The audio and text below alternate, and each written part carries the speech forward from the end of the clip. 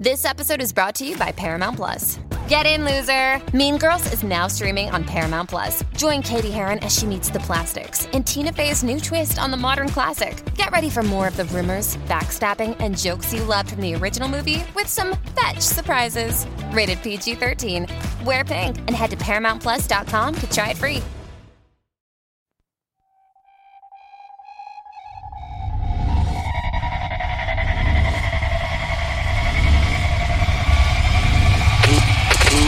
Never quit. Never quit radio.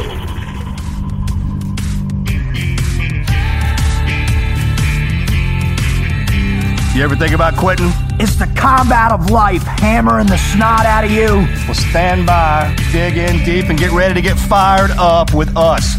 Welcome to the Team Never Quit Podcast, the #1 podcast that inspires you to fight on.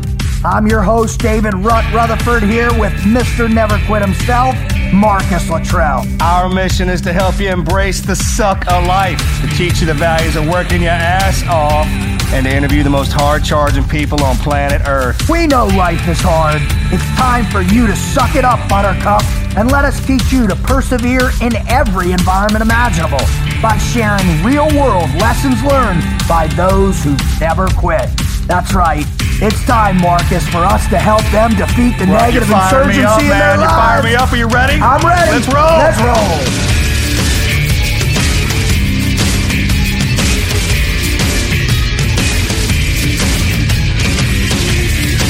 All right, so Marcus, here's the thing that I know, brother. Here's the thing that I know.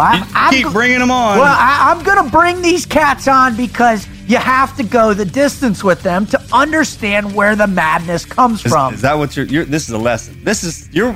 You're still teaching me, right? Well, I'm trying to teach everybody right now. I mean, in the beginning, you got a hold of me, taught me how to be a SEAL. Now you're teaching me that we need this to... Well, brother, it's the distance. This is not a sprint. And you and I both know that, man. And we talk about it now that we're in our 40s, and what our mission in life now is on the Team Never Quit podcast. And if this is your first time listening, then super fired up to you for coming on board, because stand by. Because Marcus, Mr. Never Quit himself, and me, David Rutherford, we're here to inspire you to learn the never quit mindset, to come up out of to ignite the fire in your gut so you too can begin the ultra marathon of your life. So you too can realize that the positive application of pain is what's going to differentiate you from the people out there who aren't willing to accept the pain. That was well said.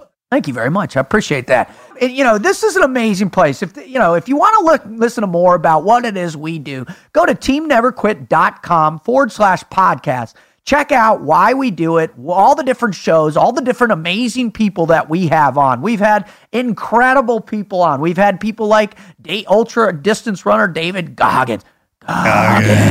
We've had Charlie Daniels, Dustin Pedroia, Diana Nyad, some ultra athletes and musicians, and Willie Robertson, Rick Perrin, Adam LaRoche. I mean, Tough Hedeman. I mean, we've had some of the most remarkable people on the planet. What a tough bastard. Tough. Broke his face, shattered his face, and got back on the bull. In the face. And got back up. The biggest bull out. All right. Tough. So that's who we bring on this show to help inspire you to live with a never quit mindset, right? And if once you go to the website, check out the merchandise. We've got some great t-shirts. Join the team. Sport your never quit flag, your sticker, your banner, because we want you to be a part of us. We want you to prove to everybody in your world that you're never going to quit too. We've also, if your company would love to have a great inspirational or motivational speaker to tell you just an awesome story, check out our Speakers Bureau. We have an amazing group of speakers that can come in and help change your life and your company's success. So that's where we're at right now, man. So the guy who's coming on is considered by many, Marcus, to be the greatest marathoner, ultra marathoner who's ever lived. And you can't really call it a hidden world because it's in the Olympics and you watch it and everything like that, man. But it seems to be you keep finding these guys who ultra out on it. I mean, because one perfect example is once the SEAL teams in Delta and we're out in the open kind of a deal because of the wars we fought. Yeah, there's another program. Oh yeah, there will always be another program. Oh yeah. better, stronger, faster. They're working on it every day. Yeah, so as soon as some men test themselves in all walks of life across this country, especially these ultra guys. So once one race is won, and there's what is it? As soon as a couple people start being able to do it, well, them guys who invented it, they're gonna go find something harder to do. More hard, more difficult, more intense, right? We got one. Well, here's the deal. I mean, this guy, what's remarkable to me is when you look at his background and you look at the fact that, if an ultra marathoner can be named one of Time's most 100 influential people in the world, there's a reason for that. Yeah. There's a reason because that's the best part about it. It's absolutely. I mean, I would imagine he's going to drop a lot of stuff out here. Well, he's going to drop mad knowledge. I mean, this is a dude, he's won the Badwater 135. He's won a truckload of other races. He just ran across the Silk Route. He did 50 marathons, 50 state in 50 days, twice. He ran across the country. He ran from Disneyland to New York City and back. I mean, come on, man. I mean, this guy has got some serious knowledge. So if you're joining in, stand by, because this is going to hit you. It's going to hit you in your feet. It's going to hit you in your back. It's going to hit you in your heart. And that's what we intend to do. But before we do that, we usually do a great historical person or story, or we do a funny bit called What You Gonna Do, or we read a great shared story. But today we've got a historical person, right? This guy. You're going to dig the legendary story of Cliff Young, Marcus. This is awesome, all right? All right, so let me read this, and I want you to feel inspired. So every year, Australia hosts a 543.7-kilometer endurance race from Sydney to Melbourne. It is considered among the world's most grueling ultramarathon. The race takes 5 days to complete and is normally only attempted by world-class athletes who train specially for the event. These athletes are typically less than 30 years old and are backed by some large companies such as Nike or whatever. In 1983, a man named Cliff Young showed up at the start of the race. Cliff was 61 years old and wore overalls and work boots. To everyone's shock, literally shock, Cliff wasn't I'm shocked right now. Cliff wasn't a spectator. He picked up his race number and joined the other runners. The press and other athletes became curious to question Cliff. They told him, "You're crazy, man. There's no way you can finish this." To which he replied, "Yes, I can. See, I grew up on a farm where we couldn't afford horses or tractors. And the whole time I was growing up," and you like the voice I'm using? Good. "And the whole time I was growing up." No Australian accent. I can't do it. I suck at it. No, whenever. No, I can't. It's bad. It's bad, mate. Whenever the storms would roll in, I'd have to go out. I do like the pirate, though, because he kind of got the... Yeah, I'd have to go out and round up the sheep. We had 2,000 sheep on 2,000 acres. Sometimes I'd have to run those sheep for 2 or 3 days. It took a long time. But I'd always... Has anybody seen the boy? He left on Tuesday. But I'd always catch them, and I believe I can run this race, mate. All right. When the race started, the pros quickly left Cliff behind. The crowds and television audience were entertained because Cliff didn't even run properly.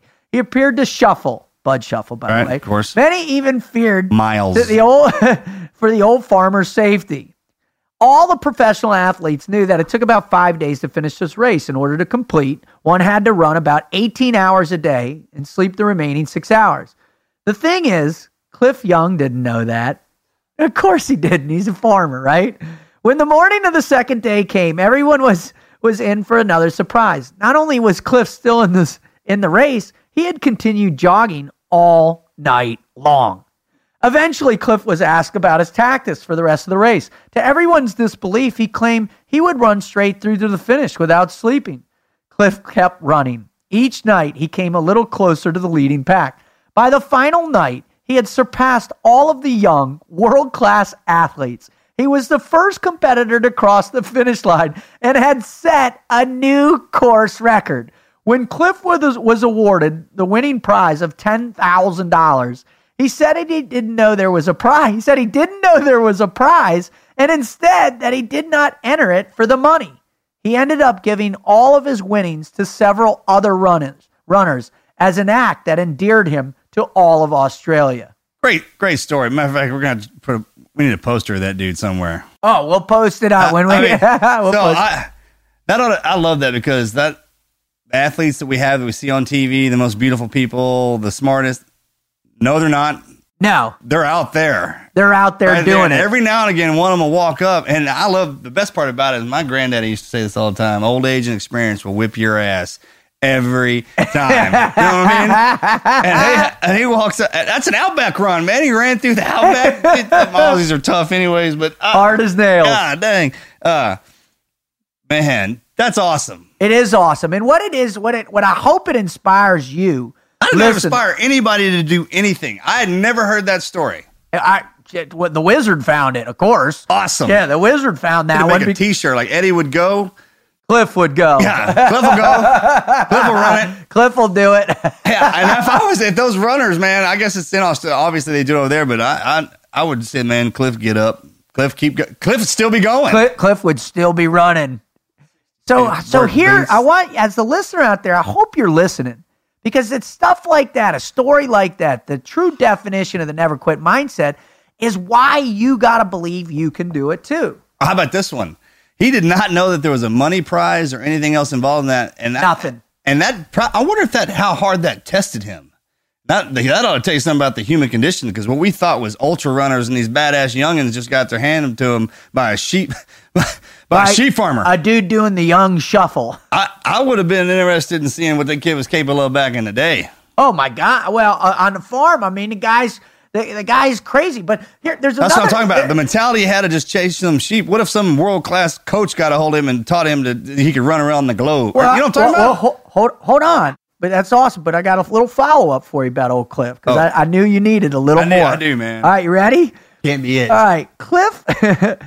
He entered the race the second year and took 7th place, by the way. At 63? At 62, 63. All right, but hold on. Cliff came to prominence again in 1997 at age 76 when he attempted to raise money for homeless children by running around Australia's border.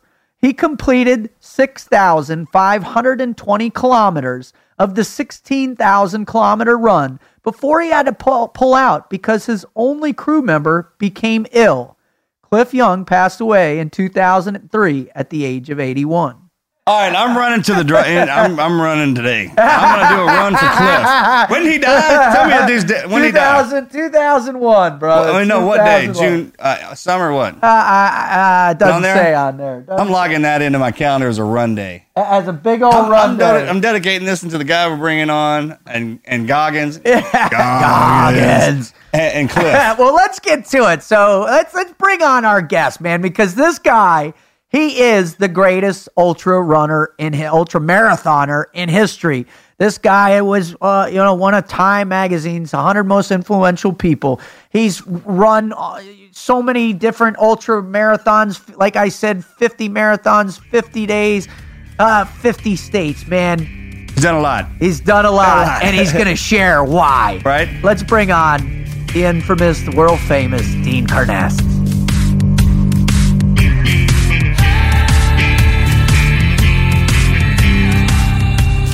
Marcus, and I told you, as I prepped you when Dean was getting ready to come on, man, it's just one of those guys that understands pain. He understands comfort zones and how to destroy them. And so that's why I am so super fired up, man. I know you're fired up too, because you hate running more than anything in the world. I don't know if fired up's the right word. No, fired up is the right word. I mean, it's kind of one of them deals where you're bringing somebody on that thrives in something that I do not. So it's not... Hey, fired up. It's envy and a kind of envy's a good one, yeah, and malice, and because I got to remind me about running. But the thing about it is, you know how I am. I actually the fact that somebody can do something like that I don't have that skill, man. I respect them and honor them. Yeah, I mean, huge respect. A lot of emphasis on paying attention to what they do, just to try and because I have to train myself, but it just never worked. Well, let's get them, Dean. Yeah. We'd love to welcome you to the Team Never Quit podcast. Are you there, brother? Well, I'm listening to Marcus, and I reflect back on my junior high school track coach. He always used to say, "Learn to love that which you hate." I have done that in every facet of life, running could be in your future, brother. Don't give up so early. Yeah. Now that we're buddies, man. Hey, I got me a running coach right now, man. Stop telling me, like, look, all right, just because I talked to you, you fired me up about running. Now you're going to have to hear from me every day. The one thing, though, that I think, Dean, that Marcus has going against him is he's got so much titanium in his spine that I don't know if running would be the best thing for him. Cyborgs don't run, they walk. A 10-inch walk, yeah, man. All right, well, Dean, man, we're so privileged to have you on. I mean, you represent really the pinnacle of your sport and so much more than that, as an inspiration to people out there to really get out and experience life out on the trail, out on the road, and to see the world through a really unique perspective. And we just feel so blessed that you've come on with us. So thank you, brother. Well, thanks for having me run by, and it's an honor to be here. So, yeah. All right, so the way we start every show, Dean, is we got to do a little brain warm up, right? We got to stretch out those synapses. We got to put a little hurting on your neuroplasticity. So what we do is we do this Mad Minute. So Marcus and I are going to fire some hardcore questions at you, rapid and 50 caliber style, and you just, whatever pops into your head, you just throw it out there just to get you warmed up. So you ready for that? Let's do it, boys. All right, here we go. First question is, Beatles, Rolling Stones, or Led Zeppelin? Stones. Mine's nice. a little more serious. 2,437. I'm just kidding. Favorite superhero. I was told there'd be no math. I love that comment. I love it. Favorite superhero. You guys. You're I don't awesome. have my superheroes are all real people, and what you guys are doing to me makes you heroes. Well, thanks, Right on. brother. Thank We you, appreciate John. it. All right, so your dream, if you weren't doing what you're doing right now, what would be your dream career? I'd be a Greek fisherman. Oh, that's Nice. cool. Cool, right? That caught me by surprise. If you could, a movie character you would like to play out in real life. I know who I wouldn't like to play out. Forrest Gump. I thought you've already done that. Are you Didn't you already do that? Didn't you already run across America a couple of times, Dean? I think you've already done that one, bud. I've been there, and I got to one coast, and I did turn around and start running back. That ought to be hey, you know what, man? After he should make. We'll talk about this later after the Mad Minute. I got an idea. All right. Is it my turn? No, it's my turn. All right. All right. If you had to fight one, who would you fight? Stallone or Schwarzenegger? Oh, Jesus. Probably Schwarzenegger. He's put on some weight. Stallone still looks steadily to me. Yeah, and he's old now, too. Yeah. I think he's a little Right. decrepit. If you got struck by lightning, when you got up, would you try and see if you could run faster? I think I'd quit running if I lived through it. Actually, Marcus just got struck by lightning the other day. And I tried to see if I could run faster, and it didn't work. So you got your work cut out for you to get me to run, brother. All right. Here you go. If you could live in any decade throughout history, what decade would it be? Oh, that's easy. 490 BC. Start of the Olympics. And that was when Phidippides in the Battle of Marathon, the original Greek marathoner, ran from the battlefield of Marathon to the Acropolis and pronounced Greek victory, and then died. Oh, so I would, hold that thought, because you're coming out with a book about all that here. So hold that thought, because I want to get to that. That sounds really cool. Really cool. All right, go ahead, hit him. All right, power animal. Power animal? Yes, sir. My dog. His name is Zeus. That's awesome. Yeah. That's so awesome. All right. Rigby. All right, and the last question for us is, have you ever felt invincible? Yeah, I have, and unfortunately, it's both a blessing and a curse, because I still feel that way, and it puts you in some compromising positions. But yeah, I still think I'm invincible. Well, that's awesome. That's what I love to hear. So, next thing we want to do, Dean, is just jump right into it. People come to this show, they listen to this show because they're searching. Maybe they haven't found it in their lives yet. Maybe they're on the wrong path, or maybe they're just so far down the rabbit hole that they feel like life is hopeless. So So what we do and what our mission is, Marcus and I, is to bring on amazing human beings such as yourself to tell their greatest never quit story. So, Dean, could you share yours with us and our listeners? Yeah, I mean, I think my story came to me on my 30th birthday. So I used to love to run when I was a kid. Loved to run. And I ran competitively up until I was a freshman in high school, and then I quit running altogether. Stopped for 15 years. I was in a bar in San Francisco on my 30th birthday, doing what we do on our 30th birthdays. I was, drinking with my buddies. Right, you're 30. Yeah, and 11 o'clock at night I said to them, hey, guys, I'm leaving. And then he said, well, it's your birthday, it's 11 o'clock at night, let's have another round of tequila. And I said, no. I'm going to run 30 miles right now to celebrate my 30th birthday. And they looked at me and said, that's funny, you're not a runner, you're drunk. I'm like, yeah, I am drunk, but I'm still going to do it. You're a drunk runner. And I walked out of the bar that night, 3 sheets to the wind, and I ran straight through the night 30 miles. Oh, my. I sobered up after about 15 miles. I thought, what the hell am I doing? This is ridiculous. Halfway done, though. But it just felt right. Here I was, this 30-year-old guy. I'd gone through college, I went through grad school, I went through business school. I had this cush corporate job. All the things that I thought would make me so happy, and I was miserable. There was no struggle. There was nothing intense in my life. And I thought, running was really intense, and I like that. I need that, and I basically, resigned from my job after that night and changed my life altogether. Wow, that's pretty amazing. Now, one of the things that, when we were going back and we were checking you out and doing one of the videos I was watching of you, this really cool video and a bunch of montages of you, running in all different environments, and you made a quote in there that I would love to kind of expand on, and you said, struggling and suffering are the essence of a life worth living. Now, what do you mean? Can you explain that to our listeners? Well, yeah, I think that here in Western culture we got things spun around. I mean, we equated happiness with being comfortable, right? We thought if we were comfortable, if there was no pain in our lives, we'd be happy. And we're so comfortable, we're miserable. I mean, there is no struggle in our lives. We go from our air-conditioned houses to our air-conditioned cars, to our air-conditioned buildings. We sit in the air-conditioned offices. There's nothing difficult about what we do. And I found that when I'm in, the grips of a really intense and physical endeavor, and I'm struggling, I'm in pain, and it hurts, that's when I feel most alive. And I thought, this is when I really connect with the universe, is when I'm struggling. And I think that's counterintuitive to a lot of people. But I think more and more athletes, especially, are realizing that that doing incredibly difficult physical endeavors makes you feel alive, not being comfortable. You kind of nailed it. That's as technology grows, and we've talked about this before. And you're born into a life of peace. Pretty much.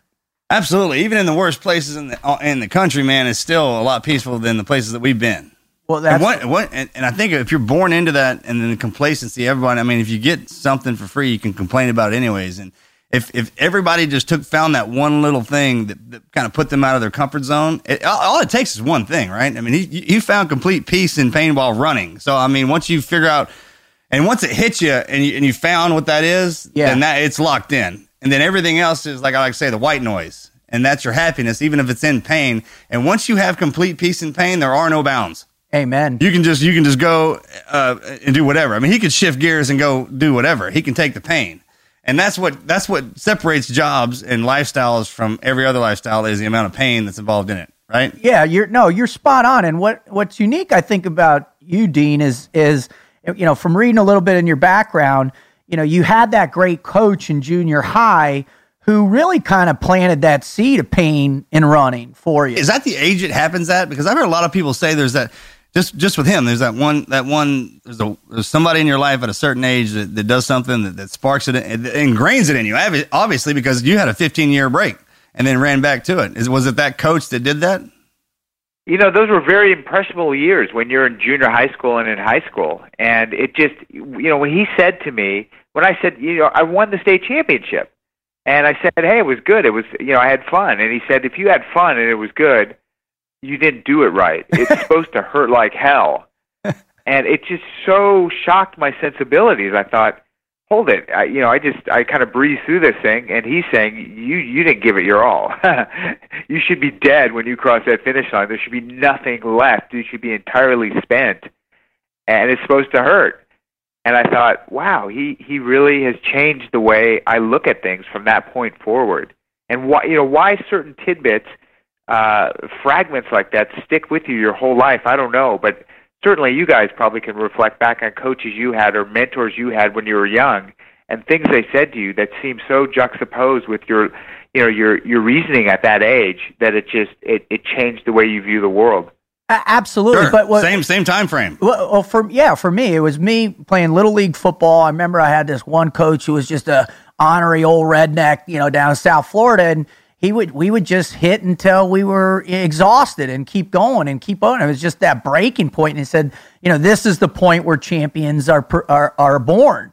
And, but the crazy thing is, you fast forward, I got into that hole of chaotic behavior. I got recruited to play lacrosse at Penn State, went there, but I wanted to play football. That didn't happen. I caved in, and it really took me, hitting rock bottom, and then deciding to join the SEAL teams. And then in the recognition of the pain that we experienced going through SEAL training is where I found that life again. Yeah, we were talking to one of our guests the other day, and he was on the bottom. And and the job that he undertook was so just off to the right field, just not even in his wheelhouse kind of deal. And you didn't sound like that was where you were at. Did you like your job and everything was going good, and then you just went for a run? Yeah, was it that? Was it hitting 30? Because mine was 40. Yeah. Was yours 30? That's what I'm confused, Dean. Can you help us understand? Was it in the bar that you discovered it, or was it on the run that you all of a sudden knew, man, this is what I have to do to be alive?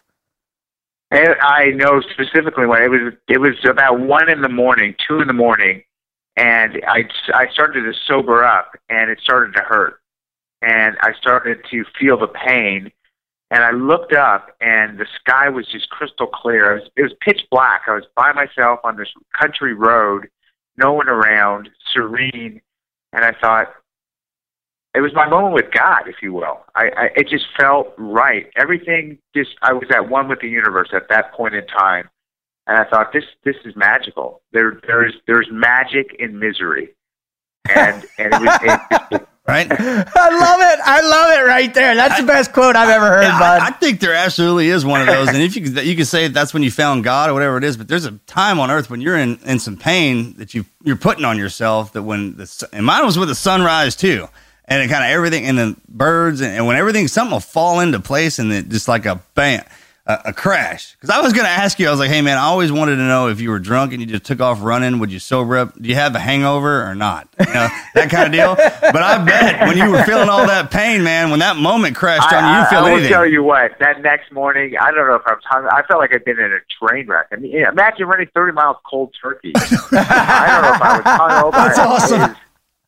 I was for 2 weeks. I was a mess. I lost all my toenails. My nipples were chafing. I had blistering where the sun don't shine. But it was great. It was fantastic.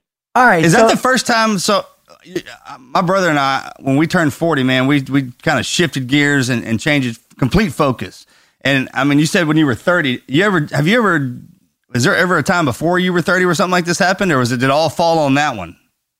No, I mean, certainly in cross country when I was younger, there were moments of pain and suffering, but that hiatus in between, it was pretty cushion. Right. It was, it was college, it was partying, it was chasing women, it was that kind of scene. All right, so this is your inner that part of you that burns inside. I was screaming finally, "Hey man, let's go for a run!" Well, I mean, we had another buddy of ours who's also an ultra runner that was on, and we did a little historical piece before about those monks over in Japan who run 1,000 miles. And when he started talking about it, he said, that's what his quest is that every time he gets out there and keeps running, he's searching for that moment of enlightenment. So fast forward, Dean, when you're doing 50 marathons in 50 days in 50 states, or you're running 350 miles in 80 hours and 40 minutes. Why are you pushing that hard, that far, that fast? What are you searching for? Are you trying to find that moment that you found at mile 15 or when you were sobering up? Right, because there's those moments of clarity. 1 in the morning, clarity, man. Moments of clarity. That's what I'm asking. Are you running to find it? Yeah. All of the things you just said. I mean, a Greek philosopher that I very much admire, an ancient Greek philosopher, he said, men search out God and searching find Him. So I think it's our search, right? I mean, it's revealing new shades of yourself, if you will. That's what I love about running and the quest for going further and further. It's really a battle against yourself, against your perceived limitations. Sports are fantastic. Olympic sports are fantastic. Those are primarily competitions against other people. Right. That's a different dynamic. When you go out and say, I'm going to run 350 miles nonstop, it is really an inward battle. It's not just physical. It's primarily mental. And you reveal new elements of yourself that you hadn't seen before. And you actually prove to yourself that you can be better than what you thought you were. And you can go further than you thought you could. But you also learn new little micro strategies, like how do you get beyond a point where you're spent, where there's nothing left? Like how do you possibly pick up the pieces and continue on when you feel like you're going to fall over and end up in the hospital? Well, I love the concept of micro strategies, and we talk about that a lot in the SEAL teams, right? And it's the constant pursuit of perfection and trimming the fat, we call it, on whether we kick in a door and making sure our elbows are tight so we get those those controlled pair or absolute understanding of the basics, right? Where we perform those basics to perfection. So as you're making those micro adjustments, how do people out there, how would you suggest that people, find that place where micro adjustments have a greater significance? What do they need to do to find that? You need to constantly fail. Bam! So you need to constantly bite off more than you can chew and put yourself in situations where you don't succeed. And then you need to really analyze what went wrong. Why did you fail? I mean, do something like try to run a 5K and set a time goal of whatever it might be based on your skill level. 15 minutes, 20 minutes, 30 minutes. And it's a little too aggressive for your current level of fitness, and you won't make it. And you'll say, why didn't I make it? Were my shoes too tight? Was I dehydrated? Did I go out too fast? Did I go out too slow? Was my finishing kick not enough? And you start self-analyzing where the breakdown took place. I like that. That's how you learn. That's how you learn to develop. The problem is a lot of people. It's hard. You have to be brave to do something where you're going to fail. Do you still do that? Attention to detail. I mean, when was the last big failure that you've had? Oh, I fail all the time. I mean, I do. I jump into new types of competition, like I do Spartan races. Awesome. I get my ass kicked by people that I know I'm fitter than. They're like, okay, why did I fail at this obstacle? Why did I miss the damn spear? I know how to throw a spear. Why didn't it stick? Why am I doing so many more burpees than everyone else out here? I love that. Right, but I mean, it's kind of like lifting weights with muscle, right? You start out with a lower weight and you start stacking on. And I love the way he said that you kind of start at the bottom and start building back up. And same way with lifting weights. And what if that's the way it is with every aspect of the human body, including the mind? You mean physically, mentally, spiritually? Right. And you try everything. You test yourself in everything, because if you lift a little heavier weight, what do? You get stronger after you heal up. That's how it works. So if you push yourself, like he said, in every little dynamic, further than you can at the beginning, so you're not getting smashed in the face, but you are getting beat. That's how you take it back, right? All the way to the beginning. That's right. what Bud's training is. Yep. And then when you have those building blocks that stack on top, eventually, man, it turns into a building. And when he says, does he challenge himself? I'm imagining at the point where you have to challenge yourself, right? Those are, I know I'm everything else, right? Yeah. And when he says he switches up the races, the Spartan race. Well, man, that's a different muscle. That's not a straight running muscle. That's a climbing muscle and everything else. Carrying, yeah. And Perfect example. Another one in buddy training, we got our butts handed to us from the log to the boat. You know what I'm talking about? Every little aspect has to be trained and beaten. And that's what your muscles learn when they're beaten. Your mind learns when it's beaten, right? And then you push forward. You don't tell it it's beaten because that's the whole point.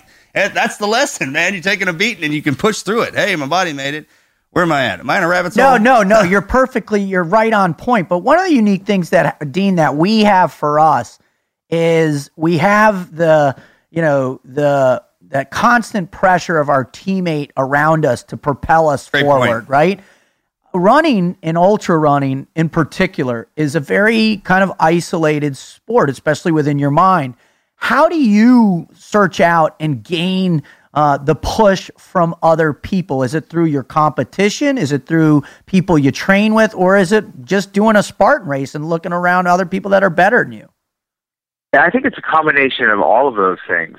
I also think it's a combination of it's an outcome of personality type. I mean, I've had a lot of different. I've done a lot of psychological testing on myself, and I've actually gone through some psychoanalysis purposefully to learn more about myself and the way I think and the way I logically structure the world. Kind of the formal Briggs-Myers type stuff.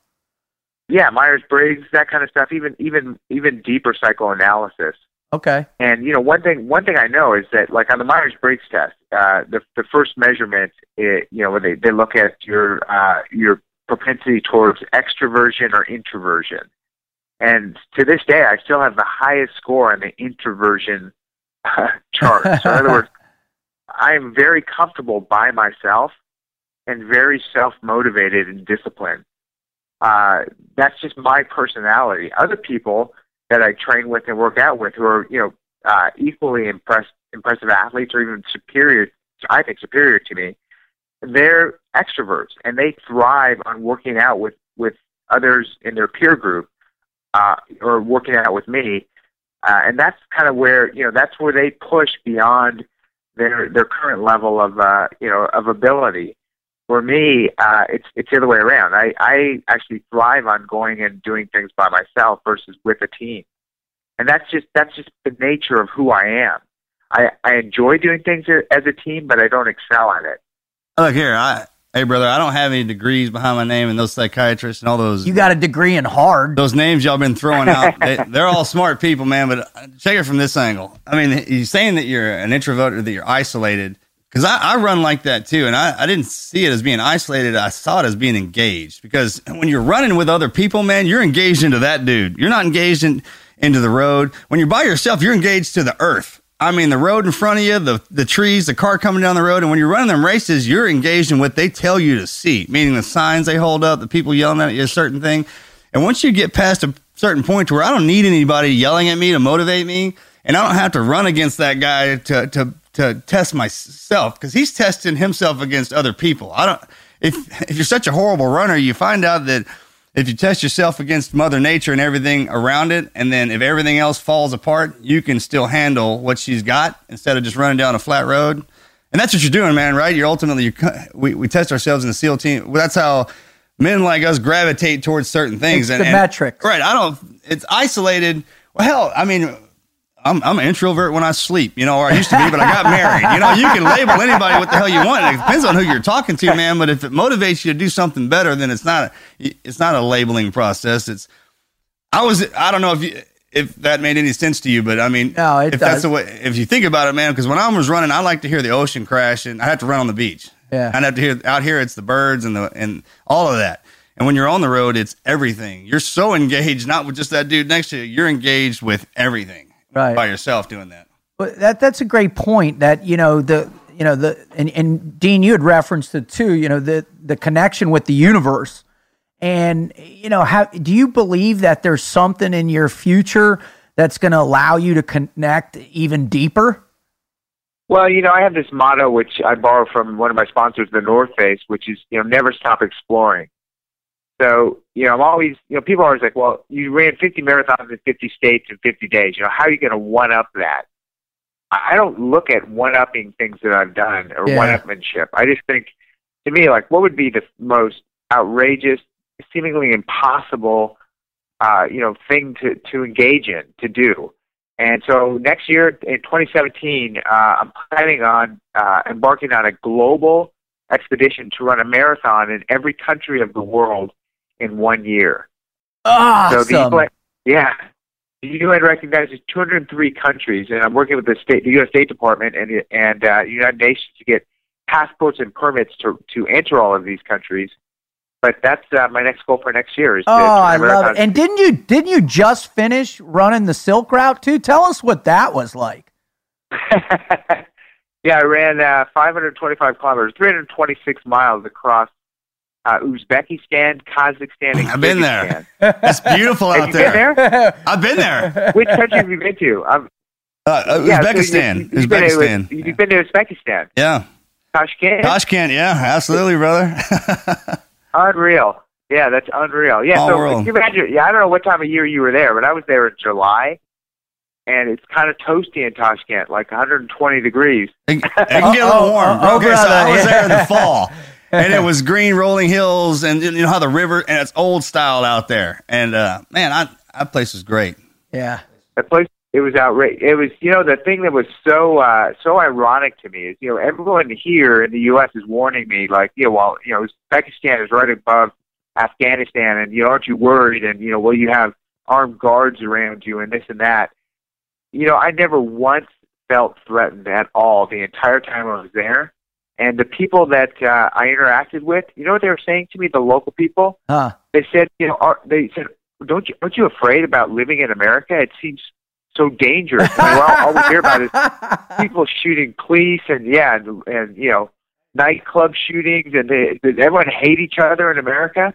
Yeah, those people are so great. I mean, the thing you got to worry about, and the craziest part, this is how you'll know I've been there, bro. When they drive their cars, one lane is two. And when you pull up to a stoplight, there's 6 cars at the stoplight, and there's no cabs. No. If you need a ride, you just walk out, wave your hand, and somebody will roll in.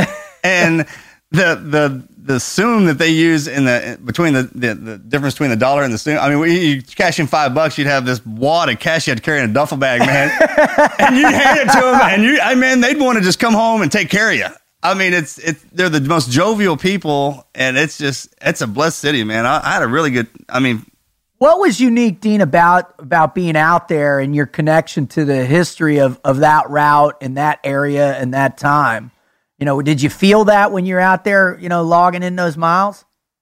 Well, one thing that I've always wanted to see the Silk Road. I mean, I'm Greek. I think 100% Greek, and Alexander the Great had pioneered the Silk Road. So I mean, he had left from Greece and traveled all the way to Central Asia and Mongolia, all the way almost to China. And I wanted to see, well, what is it? How hard was that? Like, what was this terrain like? That's awesome, man. That's what I hoped you would say. You saw that terrain. I mean, it is intense.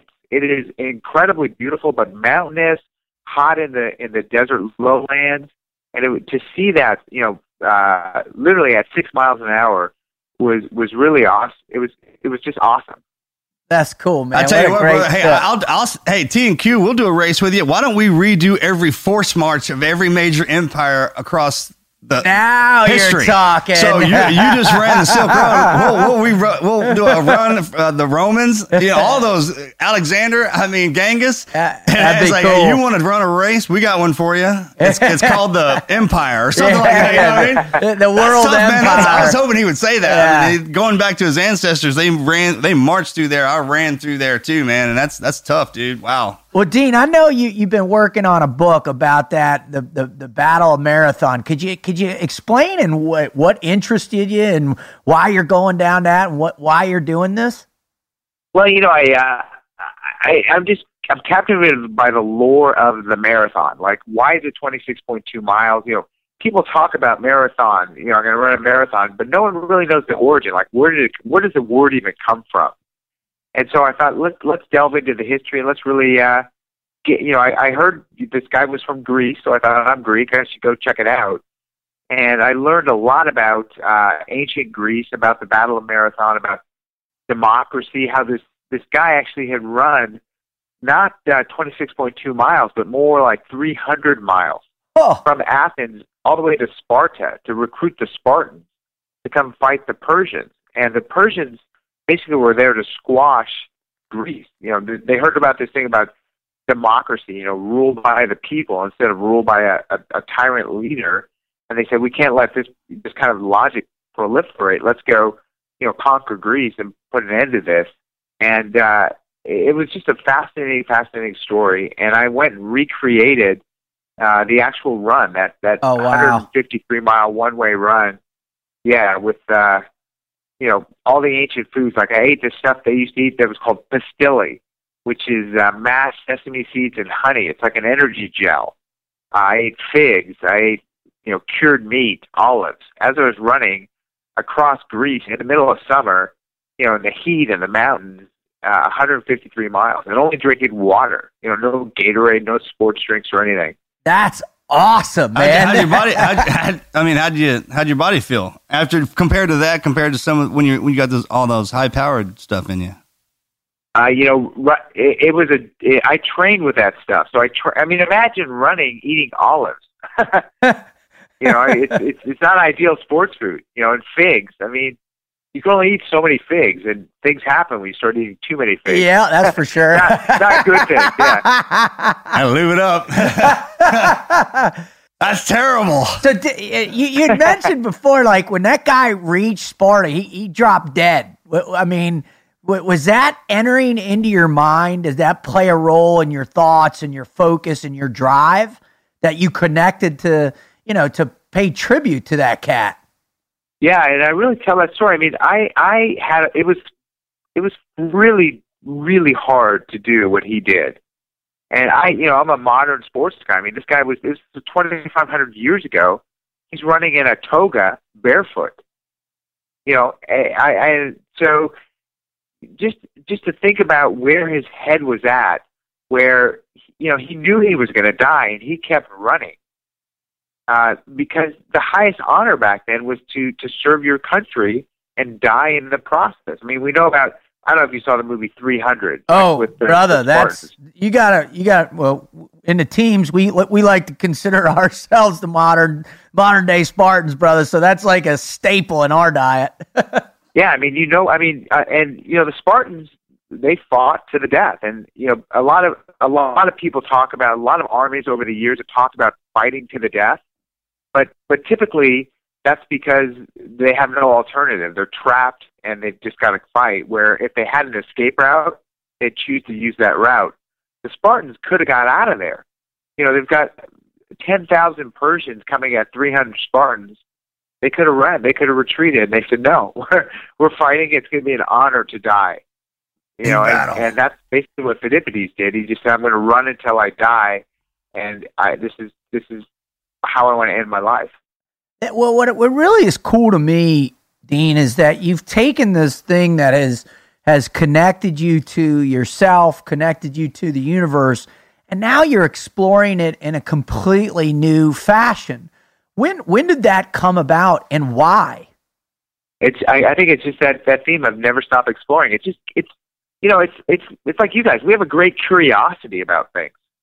We want to go deeper and really take a deep dive and engage in it and feel it. And that's kind of what gets me off. I don't like doing things on the surface superficially. When I'm interested in something, I like a deep dive. Hell yeah! And I've got a buddy of mine who he runs too. He found his enlightenment in that, but he runs in the mountains. He's been on here before. Yeah, and Cam, there's a guy out there. His name's Cameron Haynes, and he's one of the top bow hunters in the world. And amazing guy. And we had him on, and his whole thing is to connect to the truest form of hunting and what it must have been like for the sustainment same hunters as you. back. You with the Greeks and the running, and like his is the same deal. And he hunts, so he runs the mountain and until he kills his prey, and then he runs it back down. Guys like you guys running. I don't know. I'm out. I don't even.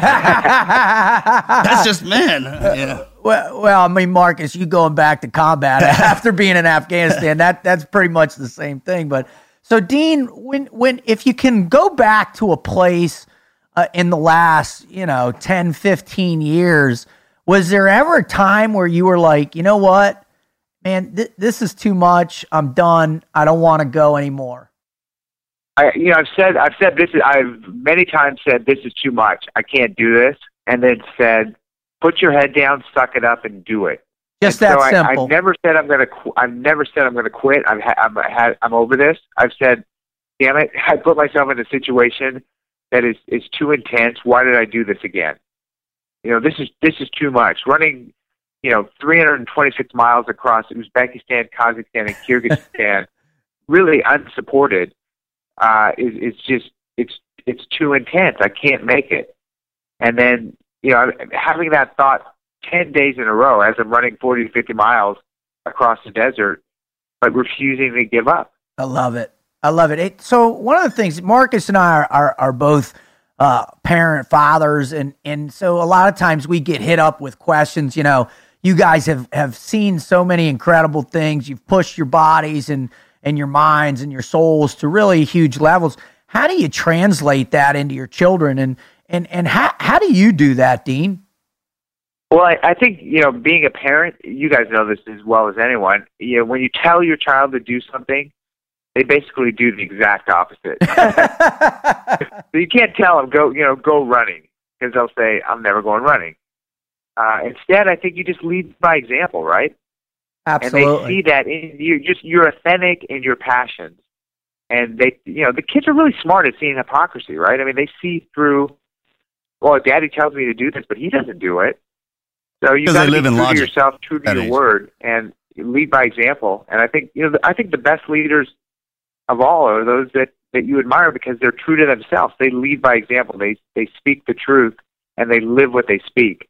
Who are some of those people out there that you really admire, that are out there on the cutting edge and really pushing themselves as you have chosen to push yourselves, that really can be a great example for our listeners to check out after they've gone to and looked into your background and what you're doing? Who are some people that you really admire for pushing it?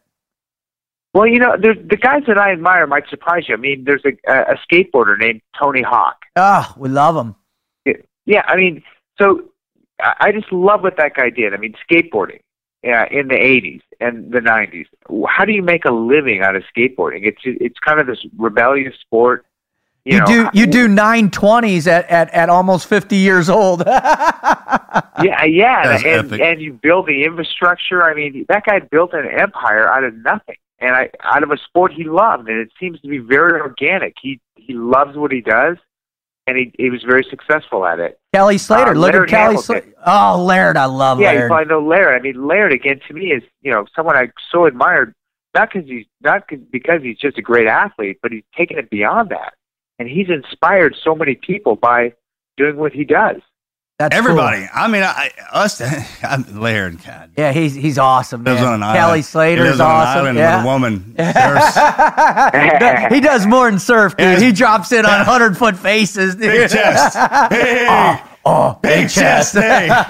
With Laird, bro. I love those answers, man. And it's so cool. And when you do think about, and you have that, your bandwidth is opened up to other people pushing those limits in a way that, you can find that admiration, we really are able to pull from their experience, pull from their example, like you were saying, and incorporate it into our own. And I think that's a beautiful thing out there. So Dean, if you could, share with everybody what you got going on now. You talked a little bit about the running a marathon in every country in the world. What else are you doing to teach people, to share this mindset with everybody out there?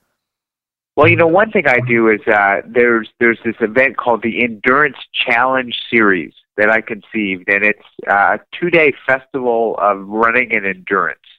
And it's in conjunction with two of my sponsors, the North Face and Fitbit.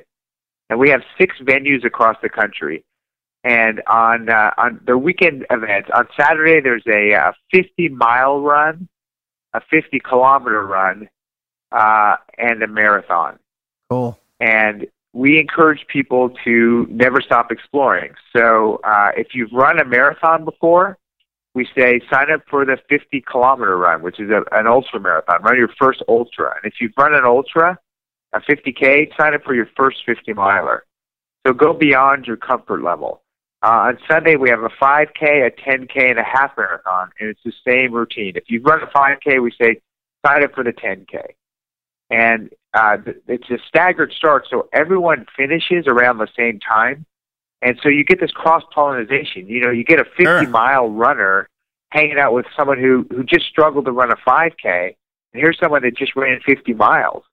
And they both inspire each other because the 50-miler, this elite athlete, this 5K person might be, 50, 60, 70 pounds overweight, but they had the courage to come out and run a 5K. So that's inspirational. But to the 5K runner, they're looking at this pinnacle of fitness going, my God, look at this person. Look at me. Can I get there? Can I be like him or her? Oh, that's smart, man. If I was running that 5K, I'd be like, I'm going to beat the guy running the 50. You know what I'm talking about? Like, you better watch yourself there, bud, because I'm the guy running the 50. I'll tell you what's going to happen. I can talk smack now because I'm broken and I'm 40. When Morgan and I sign up for the Leadville next year, we're going to make you pace us for at least 25 of it, bud. My twin brothers are runners, so I don't even know what he's thinking. We're not.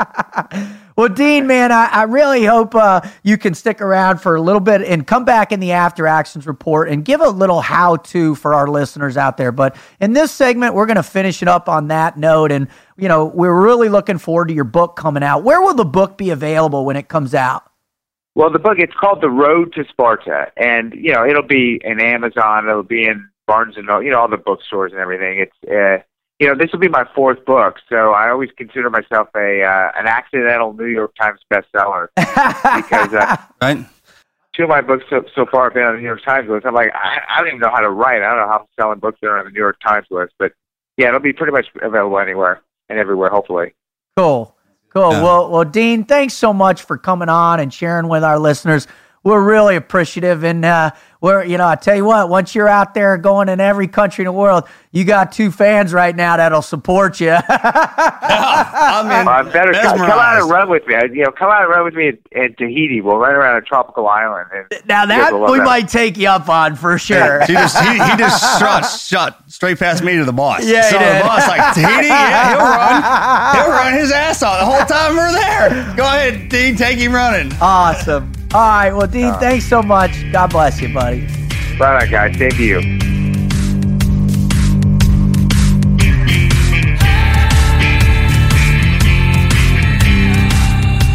For a dude that just ran... bothersome. It really is. So bothersome. For a dude that just ran across Uzbekistan, Kazakhstan, and Ashkrakistan. That's shifty. Fellow is it shifty? I mean, it's borderline shifty, dude. There's something about these runner dudes. Right, my hands start to sweat when we find out we had to jump out of airplanes. Yeah. And my knees hurt when I found out we had to...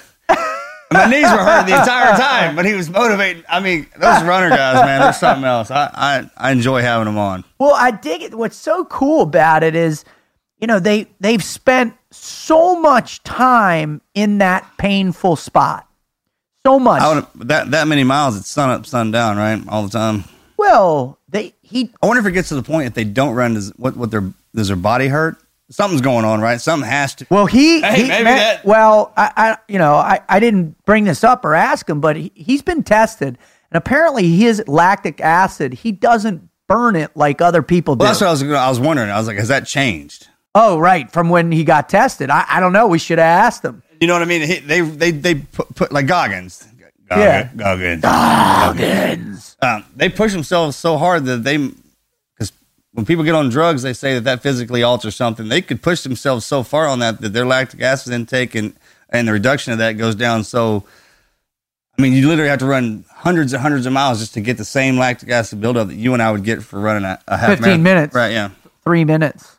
Run down the stairs. Going down the stairs, we would have a lactic acid buildup. I'm done. Well, it was awesome to have him on. I mean, he is absolutely, the greatest ultra marathoner in human history. Those are the guys who need to come on and you could do an hour with them just talking about the mental game. Oh yeah, I mean that's what he just did. Sure. I mean, basically. Yeah. I mean, that deep side of it, because all you have to do is ask him what his favorite song is, and then that sparks that whole deal. And then you know where he's at. Well, the thing that I'm getting about these guys who live in that crazy ass space out there is that it ceases to become complicated, right? A middle space, right? It's just is. Running in between pain and all the problems that everyone has, normal life problems, and then the pain, then there's a middle space maybe. Well, that's what you talk about regularly. You say, guess what, man? I've been through all the pain. I've experienced all that. So check. It's like that T-shirt I put on. Right. You know what I mean? It's just old shirt. Old shirt. Old shirt. You love it, right? You don't want to get rid of it. I mean, my wife tries to throw it away. I'm like, man, we've been through a lot, and each hole and each stain has. Well, that's your body. That's life, right? There's an old chief from Team 1 that I used to work with and around. I actually was in Afghanistan with him our first trip, and he was the dude that had the brown tee that he'd worn for like 15 years. Right. The same sock. It had been cut because he had to go take a crap out the bag. So what I'm saying is Dean Karnazes and David Goggins and Justin Legg, these people who have just experienced pain and their performance threshold with pain are in a whole other place. It's just like that old ratty The greatest t-shirt. part about it is, man, you could sit, if normal people see them, they can sit down and have dinner with you, and just their normal day is normal just like ours. That's the beauty about it. That ought to show you that, man, the amount of pain that you can push up, look at the life that they have. And, right. And the way they think. When you talk to them, man, they just enlighten you every time. And that's what we're hoping you're hearing. We hope you as the listener are hearing that example come out of these amazing people's mouth. We hope that, it may be on your 30th birthday or 40th or even 50th that you have that wake up moment and you go run 30 miles, or maybe you go swim 20, or maybe you just go for a hike for 3 months straight on the Appalachian Trail. Because it's in that moment where you find that enlightenment. That's right. Your body wakes you up and says, go run 30. I mean, might want to give it a whirl. Look what it did to all of us. Look at what it did to each one of us, that when we come on and describe to you where we found that enlightenment, it was in the heart of that pain, that positive application pain, not the negative, not the one that you scream against, the comfort zones. And that's funny because that's when most people want to live in. Is in the comfort zone, for sure. Yeah, there's a pain in that. There's a pain in that causes that uneasy feeling, that, and when someone's mad at you and all that stuff, that's a pain that most people sit in all the time, and it's the opposite effect. It's the opposite effect. So the pain you're looking for is the one where you get out and you push yourself, and that's when that enlightenment comes. The positivity. And that's how you learn. And once you achieve that, man, that other pain is no problem. It doesn't even exist, man. It's white noise, like we like to say. You are dropping mad knowledge right now, bud. That deep? That was super deep, dude. That was crystal clear. I've been drinking some of my mom's sweet tea. Well, I love that. So if, listen, we're so thankful that he came on. We're thankful for that you listening. What we want to do now is we always ask that if our listeners have a special Never Quit story and they really feel compelled to go to the website at teamneverquit.com/podcast and share your story, right? Dial up us on your internet browser and share your story, your greatest Never Quit story. And if it's good, we're going to read it on here. Check this out. This could be one of them deals where you're sitting at the house having your Never Quit moment and you're wanting to write it out. Send it to us. While you're having it. Right then and there. You want to talk to somebody, send it. Send it right in. And if it's super awesome, if it's something that floors Marcus and I, guess what? Bring you here. You're coming on the show with us. So and stamp that letter right now. Just at the bottom of it, sign your name underneath it in bold letters. Just put it right now when that was written. You know what I'm talking about? I love it. I absolutely love it. So I'm going to read a story right now that was sent in. And this one came all the way from Australia. And I want to just read this so you understand the type of what's going on. My older sister, Michelle, would have been 41 today. Always an extremely high-functioning individual. She was an athlete and an academic. Post-high school, she endeavored to study long and hard to get where she felt to make a lasting positive impact on the world. She touched everyone she met, and her and I were very close.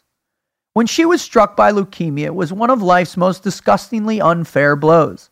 Having the chemotherapy tried to kill it. Her hair fell out.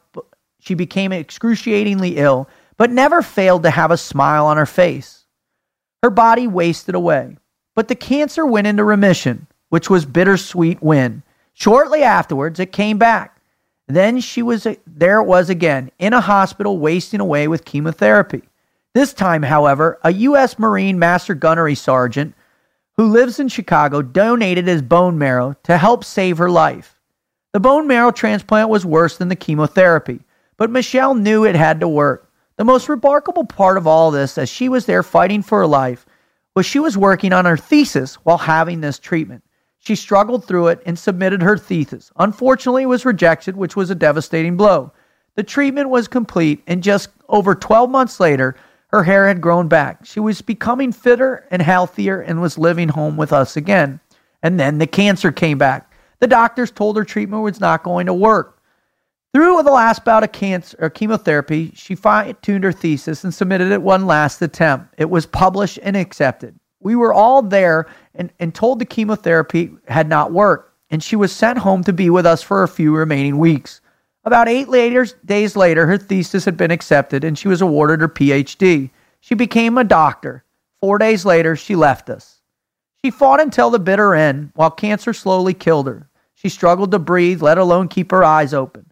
However, 6 hours before she died, I whispered her, asking if she wanted a drink of water.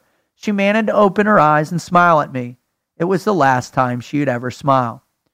To this day, her never quit spirit lives in me. It has ignited a flame of purpose and sense of service. These landed me in Australia, in the Australian military, and I have a personal aspiration to serve in special forces.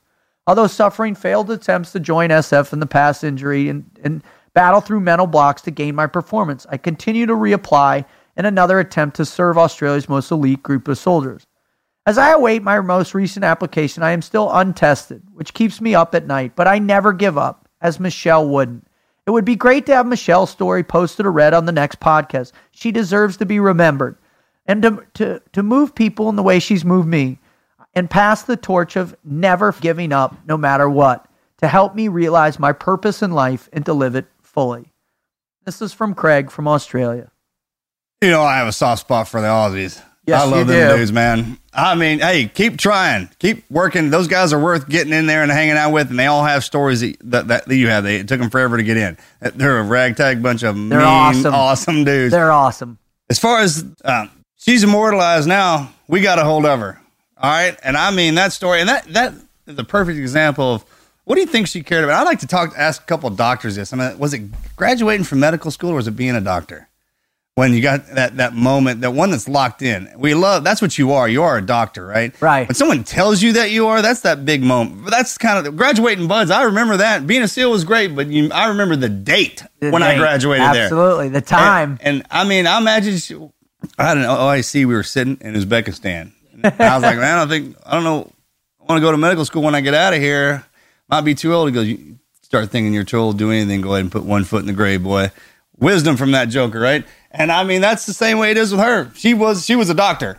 We refer to her accordingly on here as doctor, right? Yeah. And I mean, you know he's going to make it. You know he's going to be in there, man. And then we're going to hear from him about 20 years from now after he retires. And he goes, have I got some stories for you, Jack? Amen. Because she's with us now. Amen. And I hope you all hear that loud and clear. I hope you heard it from the story we told in the beginning. I hope you heard it from Dean, and I hope you're hearing it from that story right now. Because listen, this is what we're here to do, is to inspire you to never quit. Because great stories ignite legends. I just want to thank God and thank Christ, thank my beautiful wife, the Admiral, my 2 beautiful kids, my family. I want to thank my brother here, Marcus, and I want to thank Dean and all those people in my life who've inspired me to get up every day and never quit. Thank God for giving me my gifts, friends for helping me find them, and for the wife. And this episode is dedicated to the Australian people. I love them, man. I had so much fun in Australia. I almost lost my career. JJ, you were there. I mean, everyone's great. The men love to fight, and the women are beautiful. Man, we had a blast there training and working with them guys in Iraq, man. They're just solid. Australian people are solid and friendly. If you get a chance, I mean, y'all live all the way. That's a long trip, man. I got to tell you. It's worth the trip. Yeah, man. You got to go down there and check that out because those people are great, and God bless them, man. And I thank them for doing what they do so we can do this podcast. They got me through that. Those boys are tough, like we said. So you guys out there, man, if y'all hear this, I miss you and love you, and thanks for all the good times, and I'm out. We're out.